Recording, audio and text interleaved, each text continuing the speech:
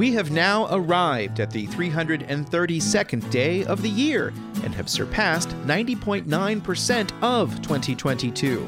There's a small break from the holiday as November prepares to give way to December. There's no time like now to begin experiencing this edition of Charlottesville Community Engagement, a newsletter and podcast that seeks to keep track of a lot of moving pieces and strives to explain the calculus. I'm Sean Tubbs, fully admitting a lack of mathematical knowledge, but willing to learn. On today's program, a veteran of the U.S. Navy and student at the University of Virginia School of Law is seeking the Scottsville seat on the Albemarle Board of Supervisors. Ellen Osborne is seeking a second term to represent the Scottsville District on the Albemarle School Board. Albemarle County Schools seek outside help to explain why achievement gaps remain persistent, and a look at legislation already filed for the next General Assembly.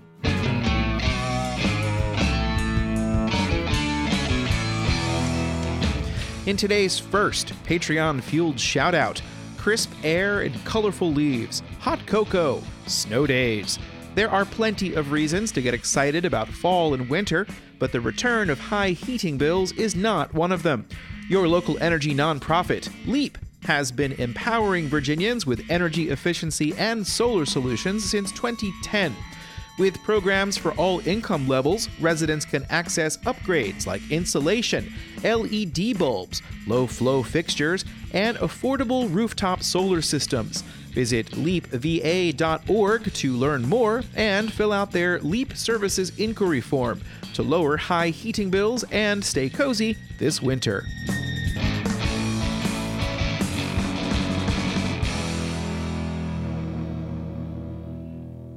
I think we're ready. If folks want to, so we're actually going to have... A small group gathered on the steps of the Albemarle County Office Building on Saturday afternoon to support the first candidate to make a formal announcement to run for the Albemarle Board of Supervisors. My name is Mike Pruitt. I'm a Democrat running for the Albemarle County Board of Supervisors to represent the Scottsville District. Pruitt grew up in a small town in Anderson County, South Carolina, that he said was about an hour away from a city where people could find work.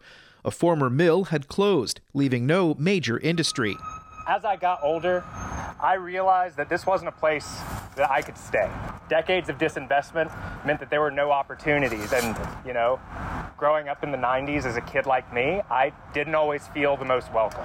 Pruitt got a military scholarship and spent over 10 years in the Navy, including 2 combat tours of duty, before taking a position as an analyst with the Office of Naval Intelligence. He's now a student at the University of Virginia School of Law. When I was preparing to end my military service, I think the thing I was really excited about was the opportunity to finally have a home. So I took that decision really seriously. I never felt welcome where I grew up. And all of the 8 different places I lived while I was in the Navy, they never felt like they were really there to last. Living here in Albemarle has been my first chance at a real home. Pruitt said Albemarle is a prosperous place in a beautiful part of the world, but not everyone is sharing the same experience. The folks who actually work in our schools, in our transit system, in our police force, often have to commute from Fluvanna, from Greene, from Nelson, from Waynesboro, because they can't afford to live here. I had a good job, and I saved for years, and even I need 2 roommates to be able to barely make the payments on a townhouse here. Pruitt said development alone cannot bring down the cost of housing, and that governments need to continue to devote funding in this area. We need to actually deeply invest in affordability. We need to invest in our nonprofit partners, and we need to fight for stronger inclusionary zoning and proffers.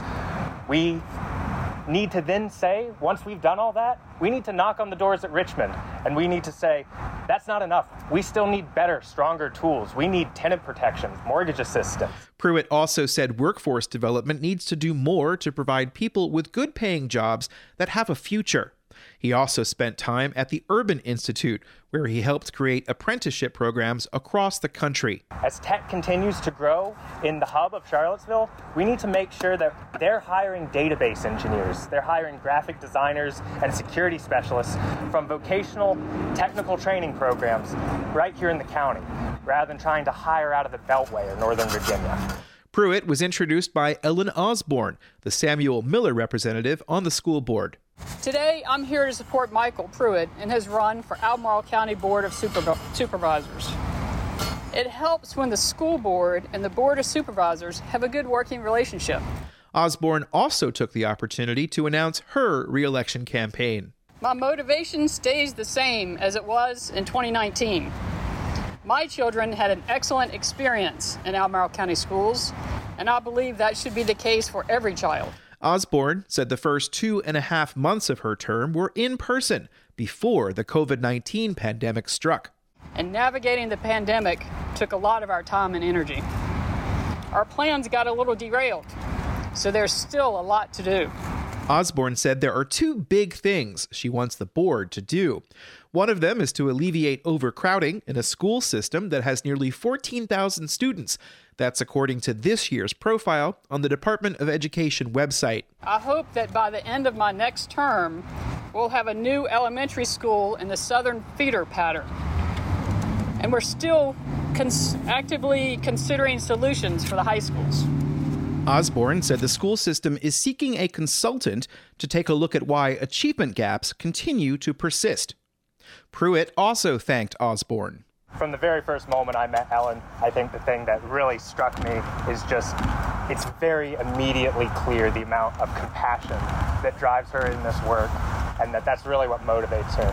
And I'm so proud and honored to be able to run alongside her. There are also school board elections in the Rivanna District, the Whitehall District, and the at-large seat. Both the school board and the Planning Commission have a seat that covers the entire county, unlike the Board of Supervisors.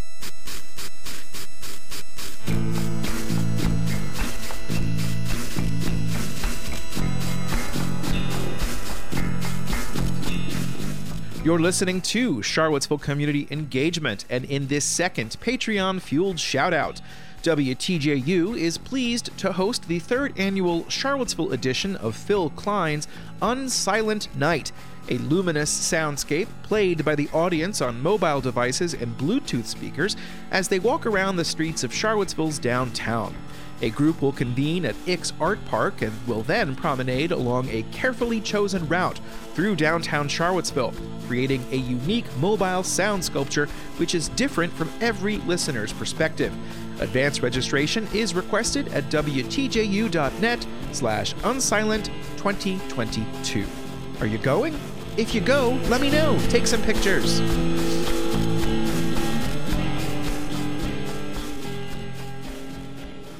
Two more segments today. One of them goes back to something we talked about in that last part.